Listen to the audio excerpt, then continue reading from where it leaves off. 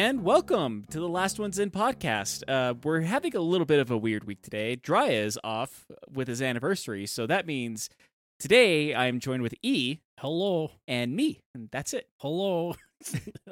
But you know what that means, E? Yeah, it's anime. Yeah, more anime.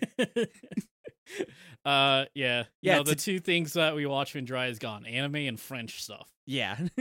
Sometimes French animations, who knows? But today, movie we've been talking about for a little while is we watched 2006 Paprika, which another Satoshi Kon movie, because we watched Perfect Blue. Dry wasn't super crazy about that movie, so we decided, like, hey, since he's not here, maybe we should watch the other movie that we've been talking about for a bit. We decided to give him a break. A little bit, yeah. This one is a little bit of a weird one when it comes to, like, where you can watch it. There's not exactly any streaming services to watch this movie.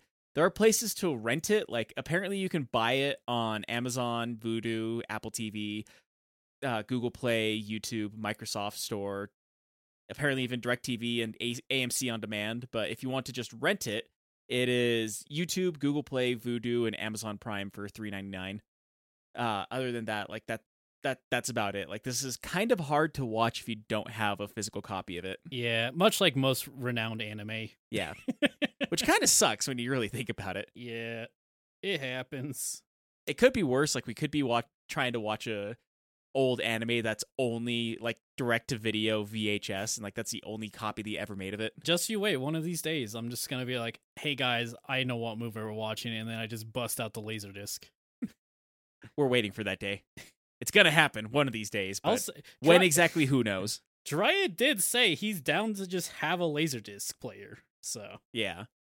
I mean, I'd be down to watch the movies on Laserdisc too, but God, Laserdiscs, they're either very hard or very expensive to come by. Sometimes both. Yeah. Sometimes neither.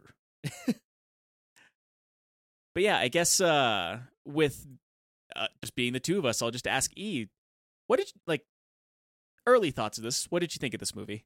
Yeah, I like this movie a whole lot. This movie's really cool and interesting in a lot of ways. Yeah, it's kind of all over the place, and like this movie is just hard to explain in general.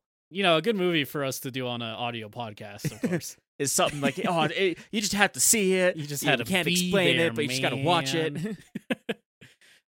Yeah, but no, it's really interesting. You know, everything I've ever heard about this movie beforehand was, oh, it's like Inception before Inception.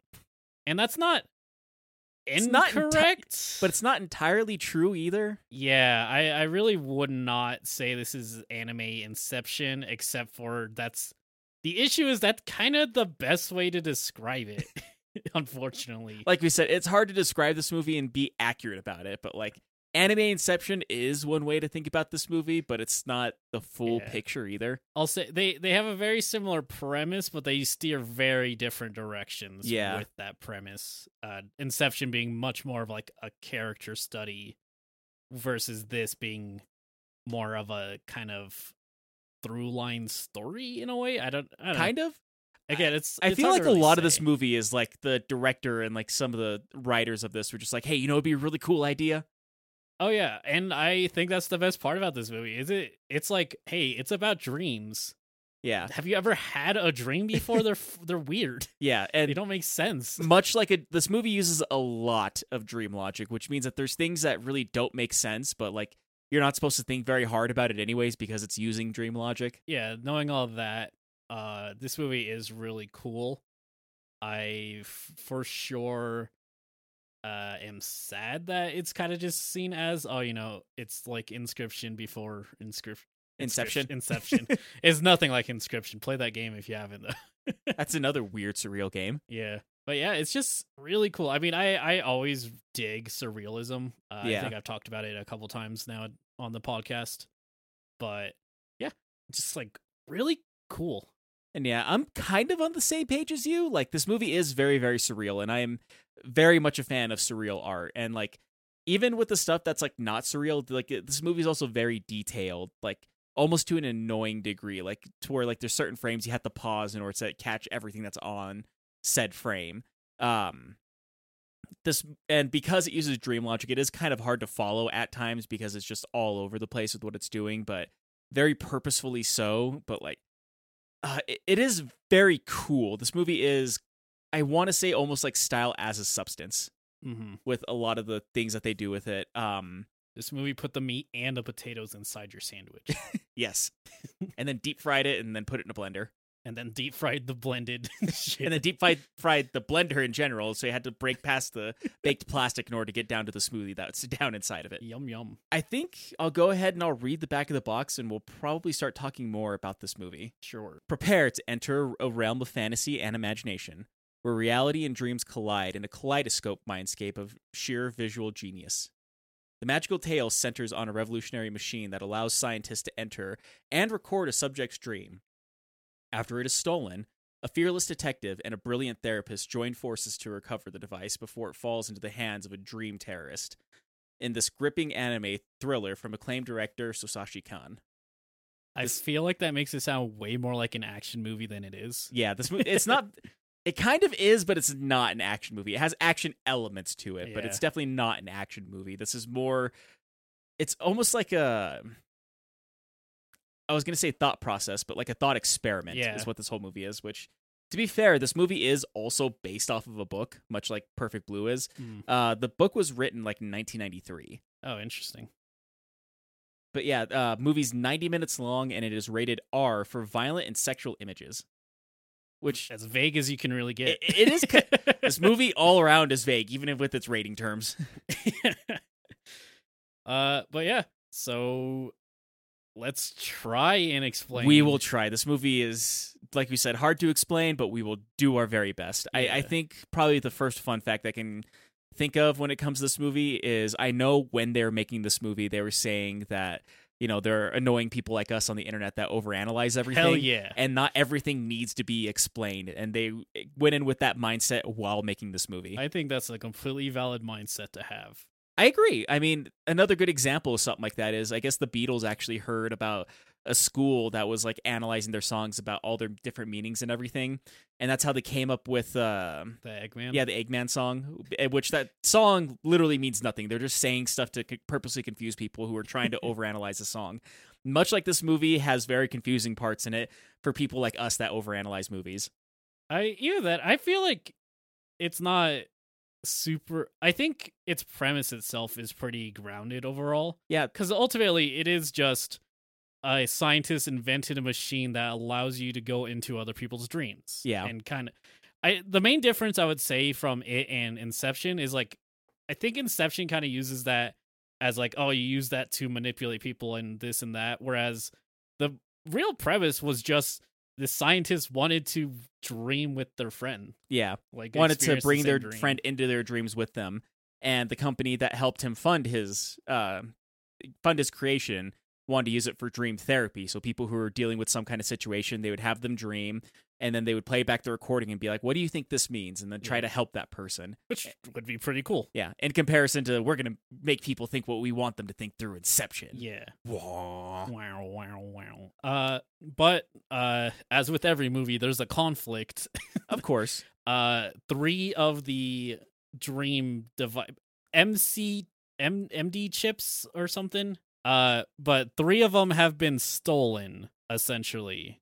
And it's not really their job to find out who did it, but they want to because they know if it falls in the wrong hands, it could cause. Well, they kind of need to find out about it just because they don't realize that 3 of them are gone until their chief scientist starts just speaking gibberish. Which the first time I watched this, movie, they were told 3 of them were missing almost immediately because, like it starts with her going up the elevator and she's like, "Hey, this guy lost 3 of them." And they're talking about that and like needing to find them, and then that's whenever the chief starts freaking out on them and speaking gibberish lines, which he's saying words, but the words don't really coincide with each other. They're just like a bunch.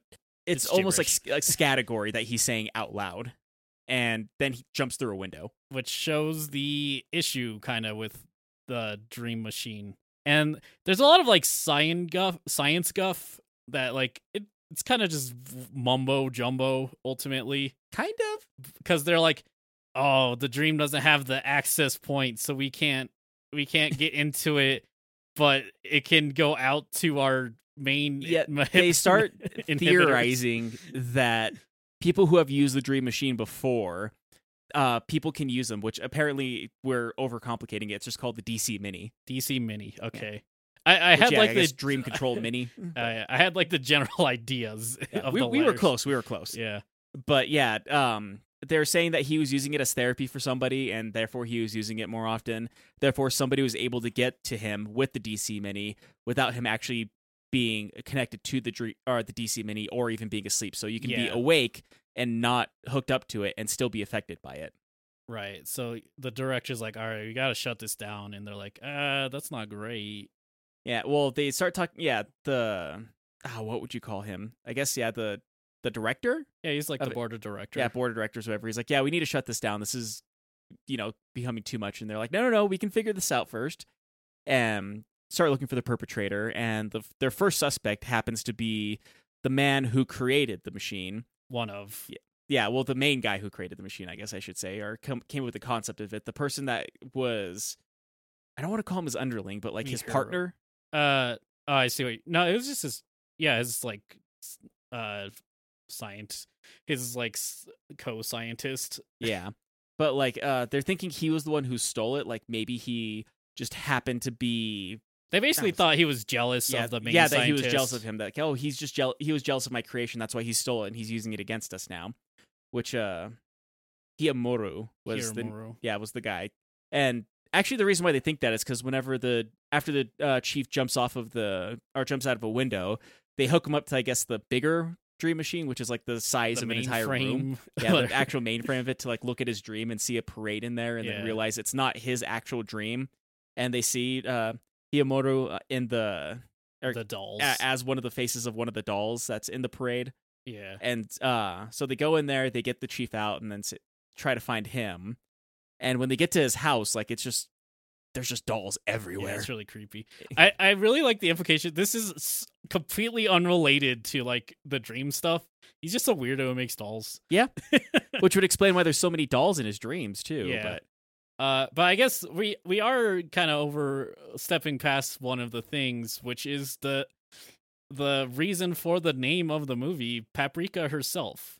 Yes, Paprika is almost like it's so like she helps guide people through their dreams in a weird way. And something I really like that the movie doesn't shy away from is like she is essentially extremely connected to the therapist. Yeah. Atsuki, I think her name is. Dr. Chiba Atsuko. Atsuko. Because Takota, the main scientist guy, he keeps on calling her Atchan. Yeah. She's like, quit calling me that. But like whenever things are going bad, they basically like, all right, we need Paprika, and then Atsuko's like, okay, I guess. Yeah, and that's kind of her persona inside of the dream world. See, that's the thing I really like, is it's very unclear about what Paprika really is. Yeah. It seems like she is kind of the persona in the dream world of Atsuko, but then also she's kind of her own person inside of the dream world. Like, she's kind of a mascot for the DC Mini. Kind of. Because the reason I say it's very like purposely unclear is because there's not really like a through line between the two. Like they even, in a way, it's almost kind of like a split personality, I think is one way to describe it. Very aware of one another. It's in a way that's not really like a mask or like a persona that I feel like. I think it's very intentionally kind of dirty what Paprika represents to Atsuko. Because even later in the movie, when they're talking to us, even Atsuko isn't very clear on what to make of Paprika. Right. But yeah, so Paprika's like in full control of dreams is the main thing. Like she can manipulate through them very well. Almost like she can travel from one place to another with kind of like, in a dream, how like something that could trap you, she could actually use to move more freely through it. Yeah.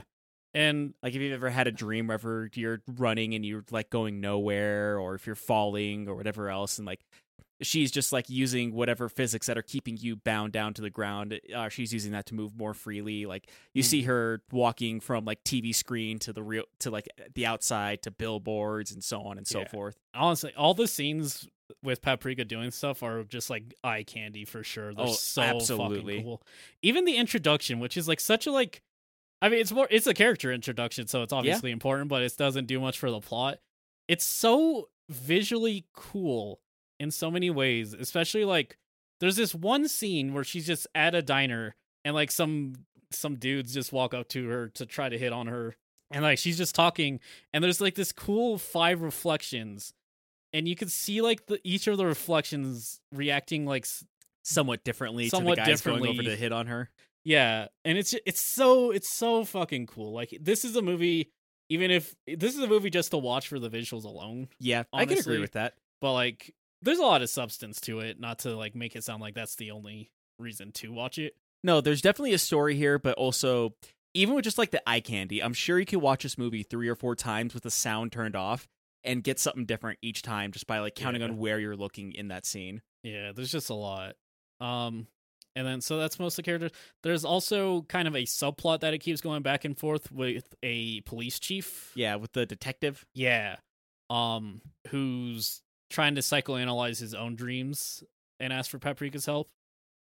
And it's really funny. So like Paprika gives him a card that's just a website, and he can use that website to like half dream. Yeah, I don't know what the hell that means, but it works, so whatever. Maybe this is what dream logic. This is what we're not supposed to psychoanalyze, Yeah, like it just kind of works with dream logic. Yeah, well, that's the thing, because like the implication is that stuff works outside of dreams, but at the same time, it's always very unclear what is a dream, right? Like again, intentionally very unclear.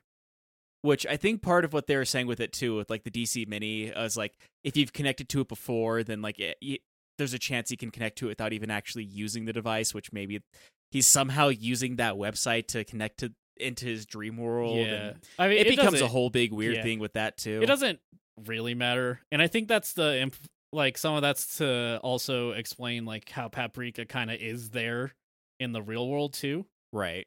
Because I mean, it's unclear if this happens in the actual world, but like Paprika visually looks extremely different to Atsuko. I wouldn't say extremely different, but you can definitely tell the difference between them. Like there's similarities, but I mean, different like hairstyle, different hair color, very different clothes. I mean, their bodies are the same. Yeah, they have the same body, but yeah, they are different hair, different eyes, different mannerisms. Yeah, like Paprika is very people, essentially. Yeah, Paprika is a very free spirit, while Atsuko is like very professional and very bogged down by professionalism, more or less. Yes, is a way to put it. So they have to figure out what's up with Himura. They go to his house. More like really interesting. What is real? What isn't? Yeah, because as Atsuko's looking, she looks through his room and sees that doll that they saw in the dream. Because like there's just kind of like how there's an anime protagonist that kind of sticks out amongst the crowd. There's like one doll that just slightly creepier than the rest of them that she sees. Yeah, and it seems like it's in his closet, which leads down to this ladder that leads down to an entire amusement park underneath his apartment, which is, if you're paying attention, she's in a dream now, but she was in reality a second ago. Yeah.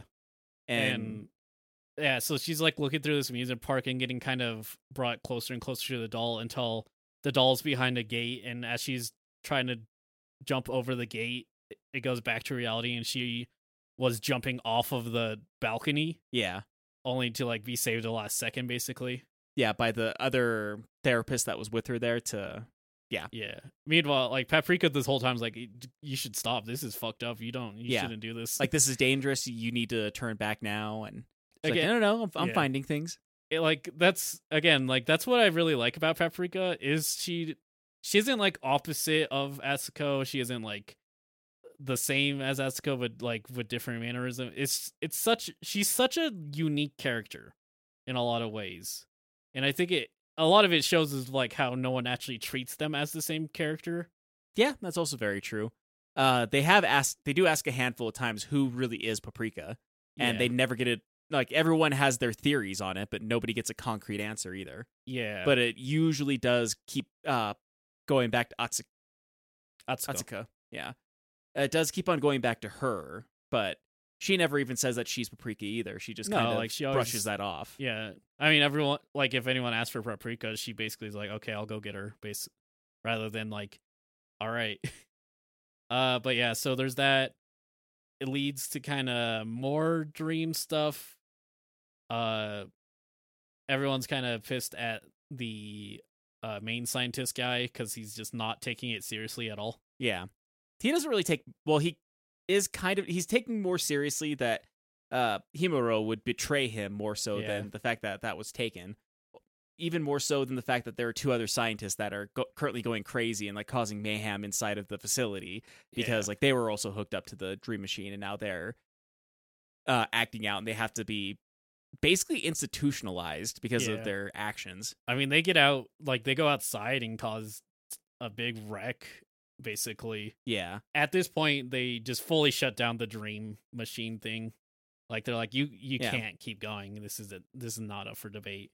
But the thing is it's still affecting the outside, like the real life. Yeah. At this point, we do see more of the detective, like seeing more of his kind of side stuff with his dream and like him kind of trying to realize like what's happening with his dream and like why he's having this recurring dream all the time, which is him looking for a guy in a circus and like kind of has like a sting operation. And then like the guy ends up putting him inside of a cage and like immediately moves from the crowd to the stage, and then everybody in the crowd has his face and starts attacking the cage, and then he falls through the floor into George of the Jungle. Yeah, into Tarzan is what it is.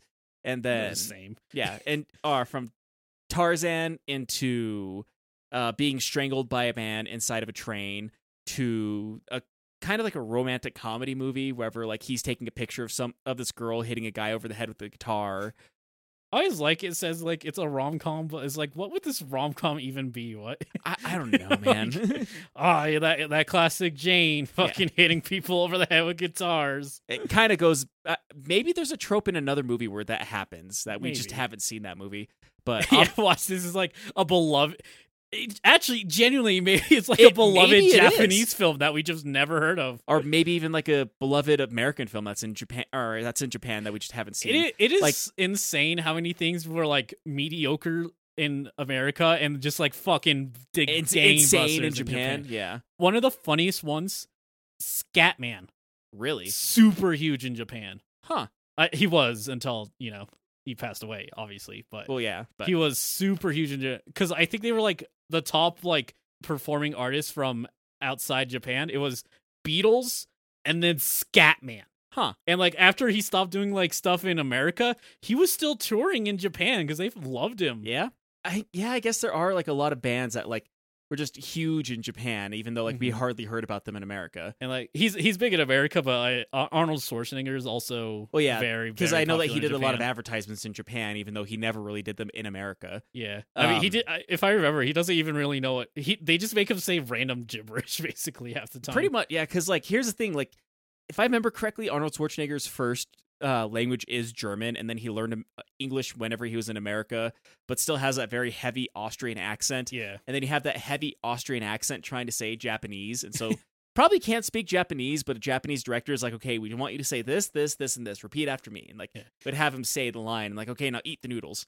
Yeah, basically. I mean, in Japan, it's very common to just have random English anyways. Yeah. But I also know that there's like a lot of really big American names, I guess I should say, that would never do advertisements in America, but do advertisements all the time in Japan. Like Arnold Schwarzenegger is one of them. Tommy Lee Jones is another one of them. Oh, really? I think Britney Spears even did a couple of things in Japan. I'm blanking on some other names, but yeah, like a lot of big names. I think part of it is like they get paid more to do those advertisements in Japan than they would be here in America. And like sometimes they just get advertisement jobs from Japan and they're not in America. Right. Which that's also another thing too. Like there's just an entire market for American actors inside of Japan. Yeah. Anyways, back to this movie. Back to the movie. Enough of Japan. Let's get to this Japanese animated movie. So yeah, his thing, it goes through the rom-com, then it hits it's whenever a hotel. It hits a hotel, and he sees somebody who was shot that's like falling in slow Yeah. motion. A homicide victim. He Yeah. talks about, or he talks about. Yeah, that. he talks That's about his, of like how this is a homicide case that he's Yeah. currently working on that he keeps on seeing recurred in his dream, and he sees the person who did it, but they're far away and he can't see who that person is, but they're running out of the building. And every time that he tries to chase towards this man that's running away from him, like the world is kind of moving away from him, almost like a rug that's being pulled from underneath him as he's trying to run towards him, and then he kind of falls into nothing. So, like, I feel like it does his flashback a little bit too many times. I feel like you could probably get rid of one of them, but I do like that each time it happens, you get a little more and more of what's happening in his dreams. Of, like, why he's having these dreams and how they're connected to the case and how they're connected to his life and so on and so forth. So that's, like, the subplot. Back in the main plot, Tokita is like, I'll fucking put myself in the dream and talk to Himura. Well, around the time that they're saying, like, we needed to disassemble this machine, he decides he's going to try to rebuild it so he can try to go into the dreams himself to figure this out. Because, like, I built this dream machine. I should be able to fix this. Yeah. They talk about it a lot. He has a very, like, childlike view of the world. Yeah. They constantly put it as he's a child with the brain of a genius. Yeah. Baby geniuses, in a way. Sure. I haven't actually seen that movie. I heard it's bad. I think there's a reason that movie was forgotten in the early 2000s. Anyways, yeah. So he does that, and he's like, I'm gonna talk to Himura. There's surely something going on here. But when he gets in there, he keeps trying to talk to Himura, but Himura just won't respond until he's getting engulfed by all the dolls, and he's like, "You're not Himura." Yeah. Like, this is not Homura's dream. He is inside someone else's dream right now. All these dreams are connected to each other. Yeah. Which I guess another big plot point that we missed over. Akiso talks about the amusement park that she went to. They go to that amusement park in real life. Whenever they go there, it is when Himura or Himishura or something like that. Himuru. They see him there, but like he jumps off of a building and almost lands on Akiso. And they're like, oh, he tried to kill himself. I'm like, wait, like maybe he wasn't the main conspirator, because like this is just one of the DC minis that's missing from the 3. Also, the DC mini embedded itself in his actual into his head. Skin. Like they had to surgically remove it from him afterwards, and like he's now in a coma. He's kind of in a coma because like it's the thing where he's kind of awake, kind of not. He's kind of in a, I guess, catatonic. Catatonic, yeah. That's probably the best way to put it. Yeah. But yeah, so Tokita is like, oh yeah, I'll visit him, but then he gets stuck in that state as well, and the doctor whatever guy is like, hang on, so they should be in REM sleep by now, but they're not dreaming, and they only have the shared dream. Yeah. And he's like, this is almost like they've lost their consciousness itself. Or not consciousness? I don't know. Their sense of self. They're lost their sense of self because they're not in their own dream. When they try to go into their individual dreams, like they just see TV static. Yeah. And so they're like, okay, so they're in somebody else's dream right now. Like, who are we missing from this equation? Yeah. So they're like, all right, well, we got to get Paprika out. Yeah. Which is, I think that's whenever Atsuko decides to jump back into the dream world, isn't it? And starts, trying to dig up what exactly is going on here, get some more weird dream logic stuff. And, Journey to the West. Kind of, yeah. And then, like... No, just literally what happens. Oh, really? Yeah, when it's like the monkey on the cloud. That's Journey to the West. Oh, yeah, I know that's Journey to the West. Yeah. I was thinking of what happens whenever she's going through, like, almost stained glass, and she's not sure where she is until she pops out of it and sees that it's... There's so many, like, references to things. Yeah, enough that we probably don't catch... Yeah. Probably even half of them. But yeah, she's like following the parade and is like, no one's there. And as she gets closer, she's like, wait a second, something's going on way over here outside. And like there's like shattered glass version of the world shattering, like Robbie was saying. Yeah, like if a piece of reality just shattered and she was able to walk through it. Yeah, and when she does that, like it looks like stained glass almost. Yeah. And whenever she exits the stained glass, it's like a hollowed out version of Himuru, which is how they realize like they're not really here. Yeah, and as she flies out, she's Tinkerbell at this point. Yeah, she sees a tree and Yeah. has the face of, and I'm probably going to butcher the hell out of his name, of Dr. Shijiro Inu? The director. Yeah, the director of all this. Like, it's his face. Yeah, of, she's like, you got to wake up, Atsuko. And then he's like, okay, it's not working. yeah, and like this whole thing of like the branches of the tree that is his face are like coming after her, almost like these tentacles, and eventually end up catching her and capturing her. And she's like, you gotta, it's this wild ass chasing again. Like this is, you gotta just see it to really eventually leading to like her getting eaten by a whale, spit out, and now she's Pinocchio. Yeah. Back in the parade. Which also the whale has the face of the director. Yeah. Back into the parade. She sees herself in the past and warns her journey to the west side version of herself to wake up Atsuko. Which feels almost like this weird thing of like kind of that feeling like you realize that you're dreaming and you're trying to wake yourself up, but you can't. And she's like trying to fly away until just getting engulfed by these butterflies. And when she gets engulfed by the butterflies, like the only thing that's left was her journey to the West clothes that fall or kind of just like start falling to the ground. And I'm trying to remember if is it Requiem to the Dreams, the one with butterflies, or which there's like I feel like there's like a specific kind of movie known for butterflies related to that. I mean, I guess butterfly effect's always a thing. But well, yeah, there's not a whole lot of butterflies in the butterfly effect, though, weirdly enough. I mean, I guess it is just the effect itself. I mean, maybe that, or I want to say Vanilla Sky, but I don't think Vanilla Sky does. Dream. I was going to say Memento. I think Memento came out after this. No, Memento came out before this. Oh, okay. There's some butterfly thing. Yeah, I'm sure there's a reference that we're not quite getting on that one. But and then Atsuko wakes up, and they're like, okay, we know what to do. We got to go to the directors. So they go to the directors, but when they get there, the director stands up because he's in a wheelchair the whole time, and he has tentacle monster legs, and he's like, Paprika, you ran into the trap. Yeah, and to realize that she's still dreaming this entire time. And the doctor turned into the other therapist guy that we don't talk about. He's kind of Dr. Morio Anasani. Yeah, he's not really in the movie that much, honestly. Yeah. Like he was the one who saved her from jumping off the balcony. But I think that's one of the reasons why it works with him being part of this is because you don't see him very often, so it's hard to suspect someone that you don't really see that. You don't see him much, and he's just kind of off when he talks. So. Also, he's just kind of there most of the time. Yeah. But Paprika came back out, and they caught her. The doctor's really trying hard to wake up Atsuko, but not able to. Yeah. I did kind of like what they did with the scene of, like, they trapped her almost like a butterfly inside of a display case, wherever, like, she's pinned down with actual pins. There's a lot of really heavy symbolism. Yeah. I mean, I guess calling it symbolism might be a little a stretch, because it really is just, like, it's dream literally symbolism. Yeah. But she's caught, and the like other therapist guy is being weird and sexually assaulting her. Yeah. Which like he tries using the whole thing of like that he's always loved her, but she's never paid attention to him. Blah blah blah blah. Yeah, he's an incel, really. Yeah, that's one way. That's a good way to put it. And like it cuts to the detective who's slowly figuring out his thing. Yeah.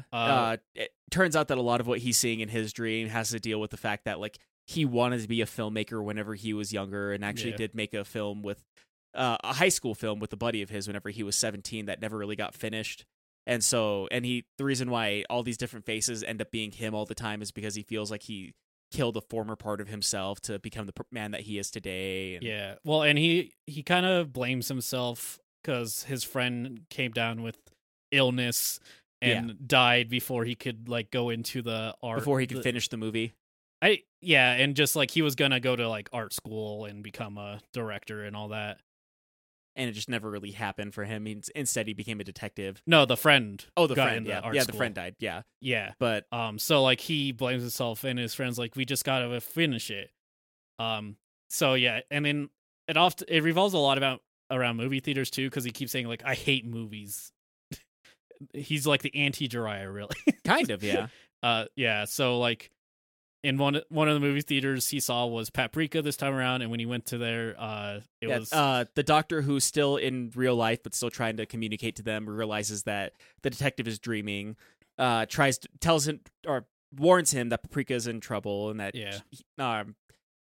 she needs him to help. And he walks into the movie theater and he can see into Paprika's dream what's happening to her, but he's seeing it through the movie screen. And then through, once again, dream logic, just kind of has to stretch through the screen to get to where she's at. And like, there's more stuff that can't really be described really well. You just have to see it. There's some really cool like there's a lot of really cool symbolic ways that it's kind of referring to the sexual assault. I feel it's so like whenever weird he describing it this way. Reaches into her body and like starts to move his hand up her to like cut open Paprika to get Atsuko, who's underneath her. Yeah. Because he's like, oh, I always wanted it, but then the director is using his body, so he's literally like a parasite coming out of him. Yeah, and wants to just kill Atsuko. Yeah, and like one wants to have his way with her, the other one wants to kill her, and they're both like fighting amongst each other while the detective is like, you see him like stretching through the wall. Yeah, and like I think it's really cool how they animate it, because it's still definitely a wall, because like you can see like the cabinet and the pictures and everything else on there, but you can see him like it's almost transparent, like he's pushing through it. Which, another thing we didn't talk about enough of this movie does like transparency and reflections. Yeah, there's a lot of really cool. Yeah, and like light scattering and stuff like that. It does animation with that really, really well. Like there's so much attention to detail in this movie. It's almost annoying. It really needs. You really need to just see it, because it's so impressive. That's the one thing that sucks about this audio only podcast, is we keep on saying you need to see it for yourself to like truly appreciate it. But it's super hard to explain without you just like seeing what we're talking about and like pointing out the different details that they put into it. Yeah. Eventually, the detective breaks through, grabs Atsuko, leaves because the doctor and director are just too busy fighting each other. Yeah, basically. He's able to take Atsuko back into the real world. Yeah, and he's like, the doctor outside is like, you gotta go back to your dream so you can wake up. And then it's like, what do you mean? And then he starts chasing the evil therapist. I don't know what to call. Which goes back into Tarzan, and then back to his dreams. Another thing I think is kind of cool of like how there's like an elevator in his dream that goes like all these different movie scenes that he really liked, and like it kind of almost shows that he's back on that elevator going to these different movie scenes to try to escape this guy, except that therapist is now in each one of these different scenes while he's trying to escape him. It like goes through his trauma in a lot of ways. Yeah. Going through, and this time he doesn't have Paprika to help him, though. He needs to do it on his own, which is cool. Yeah. It's an interesting little tidbit on there, because it's no longer Paprika helping him through these scenes. It's Atsuko that's passed out in these scenes. So yeah, he goes through all of them until he gets back to the hallway in the hotel. Yeah. Where the doctor's like, haha, this is traumatic for you. And tries to run away. But and then he sees... I guess another thing we didn't say is the website is basically a bar that has two bartenders there, which one thing I think is kind of a cool little detail about that is Satoshi Kon did the voice of one of the bartenders, and the guy who wrote the book, Paprika, is the other bartender. Oh yeah, that's really cool. Yeah. Like they kind of work together to be like these two bartenders inside it, like almost like this lobby outside of the dream world. Yeah. And they kind of like tell him like finish the dream or finish the scene. He has to finish his movie after all this time.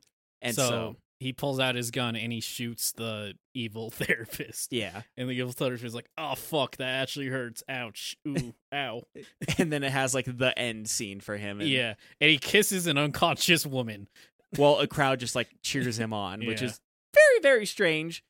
Yeah, but it's weird. It is also very like, 1980s spy thriller esque for it. I don't know. Do they kiss unconscious women in those? Usually not unconscious. I've seen like the Sleeping Beauty thing done before in some of those movies, but not quite the same of what this one does. Yeah, I think it's like going ham. Yeah, that's just who he has wrapped around his arms right now. So like that's just the person he's gonna kiss. But that wakes up Atsuko.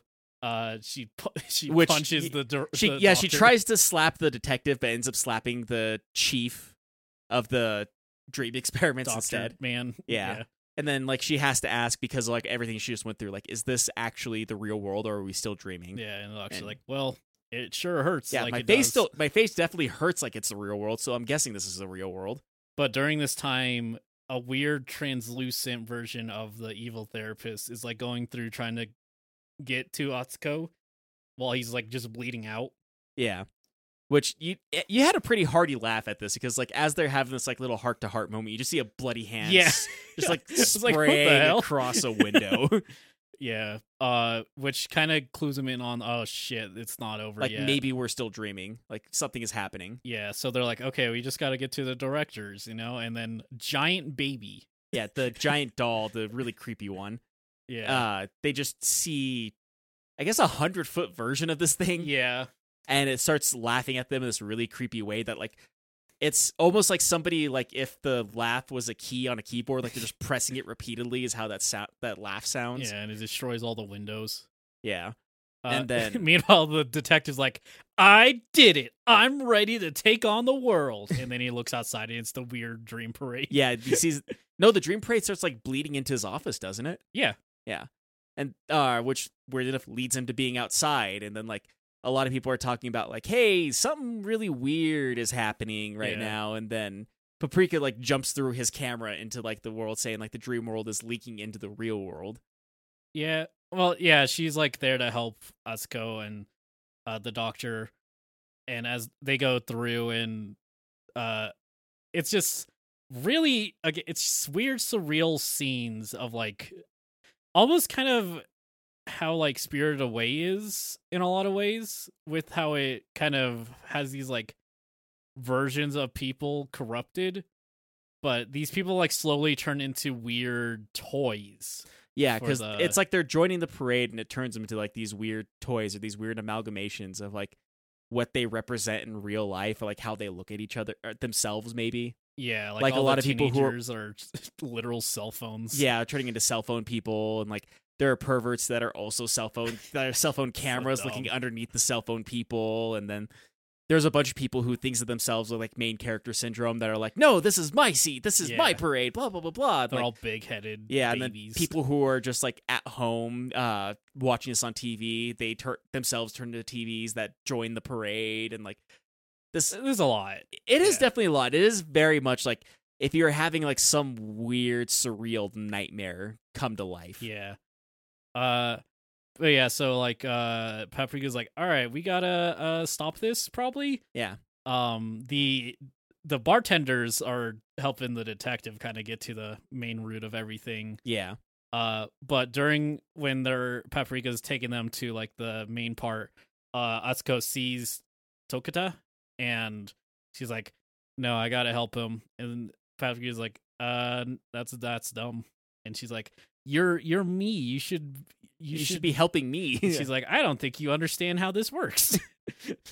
And she tries to help him and like says like, hey, like you're dreaming, you need to wake up. And then he is just like, oh, a treat, and eats her. Yeah. Which I guess we should say, as of his dream amalgamation is his face on the screen of a toy robot. Yeah. But like, well, I guess we should also say the reason she like stopped is because the robot Tokita actually shot missiles at the giant doll to stop to save Atsuka. Yeah, which is why she's like, okay, I gotta help him. She talks to him, says that she needs to help him. He ends up eating her, and he says like, oh, that was a bit bland. I need a spice, maybe paprika. And I get it's. I should throw this in. It's at this point you learn that Atsuka does have like a lot of feelings for Tokita.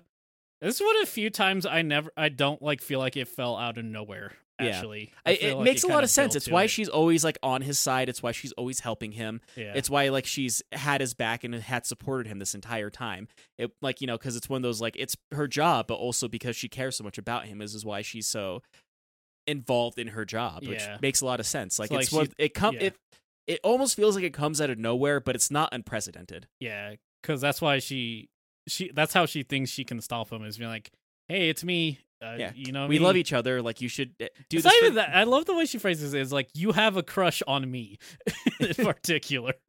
Like, she still doesn't want to admit it. Yeah. But yeah, that doesn't work. Paprika and the doctor get to a giant hole. It's just what it is. Yeah, it's it's not like a literal hole. Like, the world is like, it's like melting into. yeah, it's like imploding on itself at Yeah. this point. Almost like there's a hot point in this, and like reality is melting. Like, if you had like this a hot point. piece of cheese and you put like a really hot rock on it, and it just like melted the cheese inward. That's what it looks like. Kind of. It's either that or like if you were to drop it in like silly putty, maybe. Yeah. Like, The once cheese? again, hard to explain. Like, this is a weird amalgamation of all these different things. Yeah. So they're like, yeah, I don't know what the fuck to do about that. Yeah. And then out of it emerges the director who's like, I'm just gonna fucking kill everyone. Yeah, like he becomes almost like this I'm gonna Kaiju. Yeah, kaiju, thank you.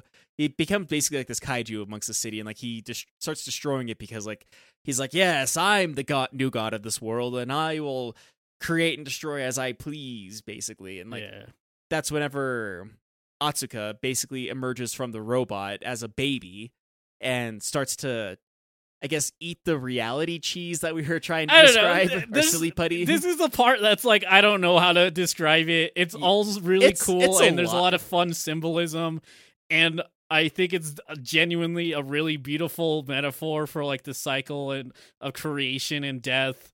But also, I don't know, he's eating the fucking... like they start talking about opposites of like darkness and light and good and evil, and then men and women. Because I guess it's not really... Again, because of the, like, what is the difference between them in a lot of ways. But, like, it's actually more Paprika who becomes the baby in a sense. Because she's the one who, like, starts it. The reason I say Atsuko is because Atsuko is the one that was eaten by the robot and then, like, emerges from the back of it. She came back and hugged Tokita and was like, yeah, you're cool. Which is how you find out more of, like, how she's loved him this entire time. Yeah. And that, but, like, once again... It's kind of like that. Where does Atsuka and Paprika begin and end? Kind of thing.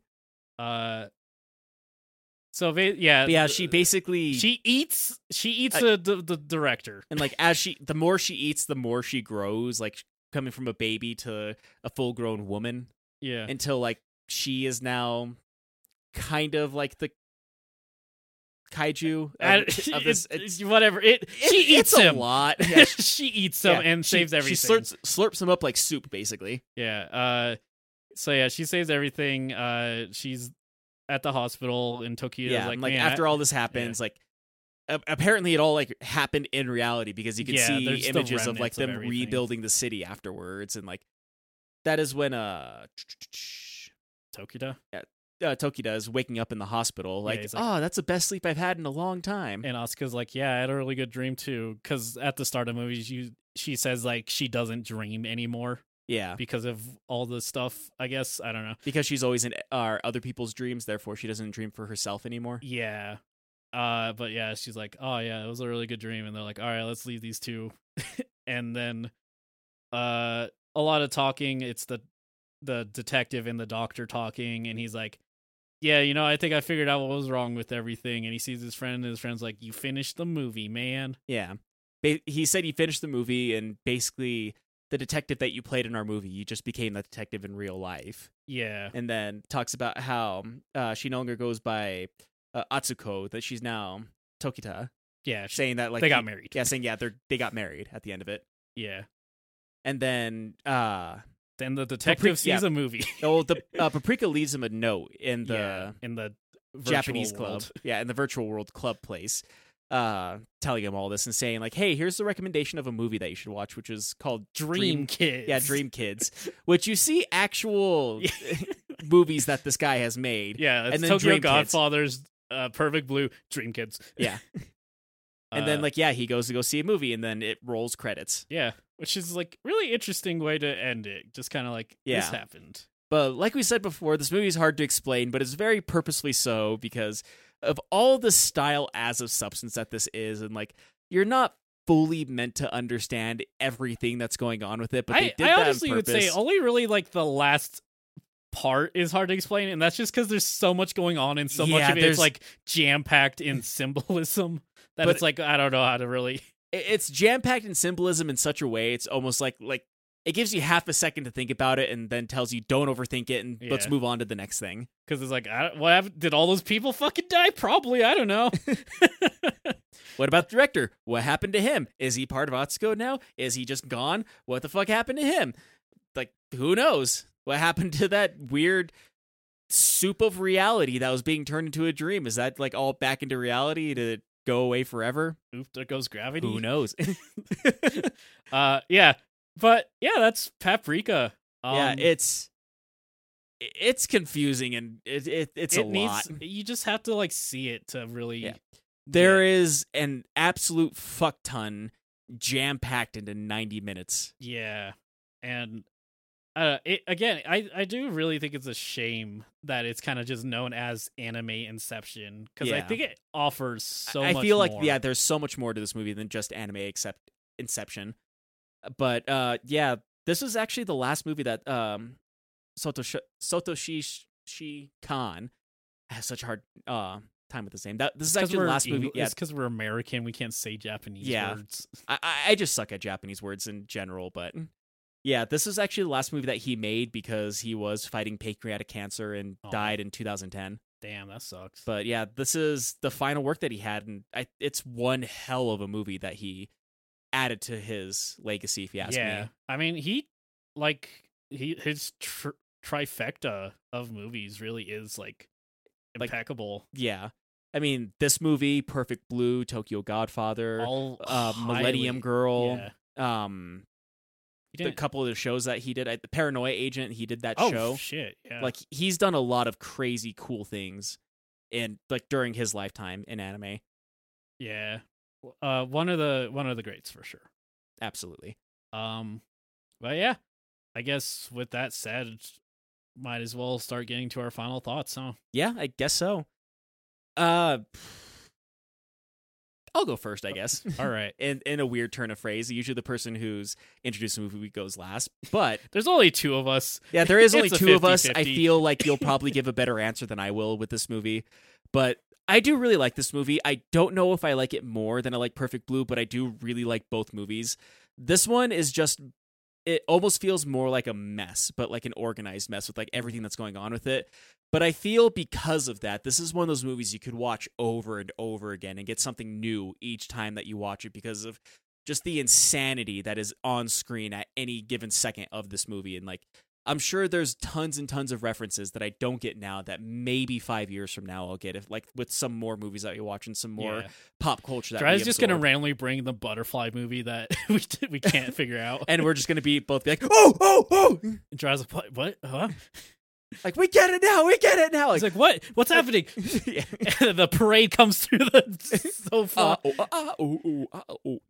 Which, yeah, the music of this is insane too, but Yeah, like, in a good way. yeah, but like, this movie is so insanely detailed too. Like, even with the parts that like are not surreal, like seeing the main scientist's office and like how cluttered it is, and like then seeing his assistant's house and like how many dolls are just like all over the walls, and some of the creepy imagery, and like so much is happening with the parade. Like, there's like all these different characters all over the place, like walking through this parade while the song is playing, and then like the scene that happens at the end during the climax where people are turning into all these different things. And like, this movie is such a kerfuffle of like so many different things, and it's hard to like put everything into words because of how amazingly done this movie is. It's definitely not perfect. Like, it is, like I said, kind of a mess, but like almost in a beautiful way. It's almost like watching someone throw paint on a canvas and then like finding imagery through the mess. And there's so much symbolism and so much pop culture. It is a lot. Like, this movie packs as much as humanly possible into its 90 minutes in such a way. I don't think this movie could ever be redone in like live action or even CGI because of how much is put into this movie. And you can tell that it was definitely a labor of love, and they did like an amazing job with everything that they did of it. Yeah, and I think the only thing that could even come to compare to the beautiful mess of this movie is Everything Everywhere All at Once. Yeah, probably. Like that would be the closest you get to like a reality version of this, which I think even with Everything Everywhere All at Once is definitely its own movie. Mm-hmm. But like it doesn't pack as much, but probably for the better with that movie. But also wonderful, wonderful movie that if you haven't seen it, you should definitely watch that movie too. Sure. But like this movie, being the beautiful mess that it is, I do absolutely love it. I'll probably watch it more and more just to try to figure out what the hell I missed with all these different things, because I feel like there's so much crazy things that have an entire story behind them that will pass by in half a second in this movie that should be absorbed more often. And like I would say this movie, I'd still give it like a 9 out of 10. Like I walked into this seeing it before thinking like I'll probably give it like a 7 out of 10 or an 8 out of 10, because like I said, I'd put it like right in the same realm as Perfect Blue because I love both of these movies, but I don't know which one I like more because of how much this movie makes me question everything. But I think that's one of the beauties of this movie is that it will keep you thinking about this movie long after you watched it. So I'd say it's a 9 out of 10 for me. As for me, I agree on basically every stand. It is this beautiful mess of a movie. It's hard. You never truly know what's real and what's not, and it's honestly, to make it not feel confusing that you don't know what's real and what's not is actually really impressive. Yeah. It never feels like it blindsides you. The imagery is so vivid and striking. It's just insane to look at, and in a way that people are kind of afraid to do in a lot of times, I think, because I think there's this kind of fear of seeming too out there for the average person. Yeah. But in this sense, I don't think you should make movies for the average person in your mind. You should make movies for you and people like you. Yeah. And how it does is how it does. But I'm also an artist and not someone who makes $1 billion sitting on my ass all day. So yeah. Yeah, this is a piece of art. Ultimately, it's so beautiful, and I don't think it'll leave my mind for a long time. Yeah. I didn't have much expectation going into it, and sometimes that's the best thing, because a movie can absolutely floor you if you're not sure what to expect going in. And it's just amazing. Like there really isn't any movie like this. And I also would give it a 9, I think, for that. I think everybody should watch this. I don't think everyone will enjoy this, but I think everyone should watch this. Which makes me think I'm kind of curious of what Dry would think of this movie if he did watch it with us tonight. Maybe you should just let him borrow it. I feel like he wouldn't care for it as much. Probably not as much as me and you, but like the first time I watched this movie, I did like walk away from it going, what the fuck did I just watch, in like the best way possible? Yeah. And how we're even saying it's a beautiful mess of a movie, if you look up 2006 Paprika, it'll show you the front cover of this movie, which is Paprika's face, but like all the characters of the parade inside of her face, which kind of once again culminates of like how this is such a beautiful mess of a movie. Yeah.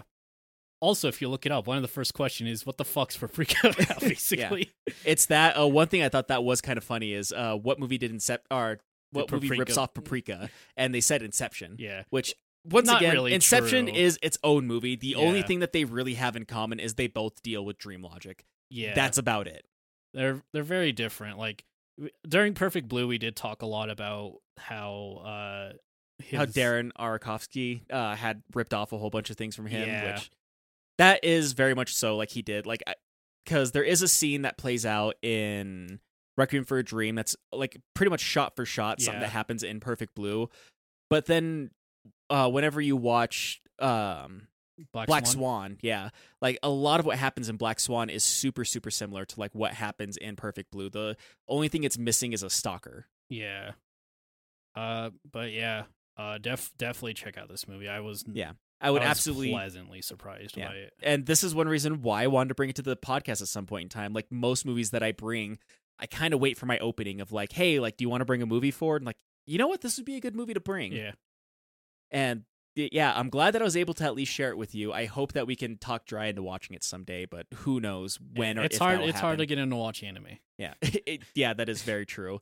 But yeah, this is such an amalgamation of so many different things. It is definitely worth seeing for yourself because we are definitely not doing this movie justice by trying to explain to you what's happening in this audio only podcast. Yeah, but that is Paprika, and if you guys want to get a hold of us for any reason, you can do so at our Linktree, linktr.ee/LOIP, which gives you a link to all the social media, all of our podcast stuff, and our Twitch stream every Saturday, every Wednesday, and most Mondays. Yeah. We play video games. Mondays, Rando Fidos. Wednesday, Jiraiya is probably finishing Rogue Legacy. Saturday, we're kind of up in the air it's on some Saturdays. Variety stuff Yeah. on Saturday for now until we get ready to start our next thing. But yeah, so go ahead and check us out, follow all those things, and We greatly appreciate it. But now, Robbie, why don't you take us home? All right. So, if you're having weird dreams, talk to somebody about it. Talk to a therapist. Yeah, talk to a therapist about it if it's affecting you badly. But if not, I just hope you enjoy the beautiful mess that we made of this podcast tonight. And whether this is the very first time you've joined us or you've been with us since the very beginning, thank you for joining us. Thank you. We'll catch you guys on the next one. See you later. Bye. Bye. Bye. Later. Bye. Bye.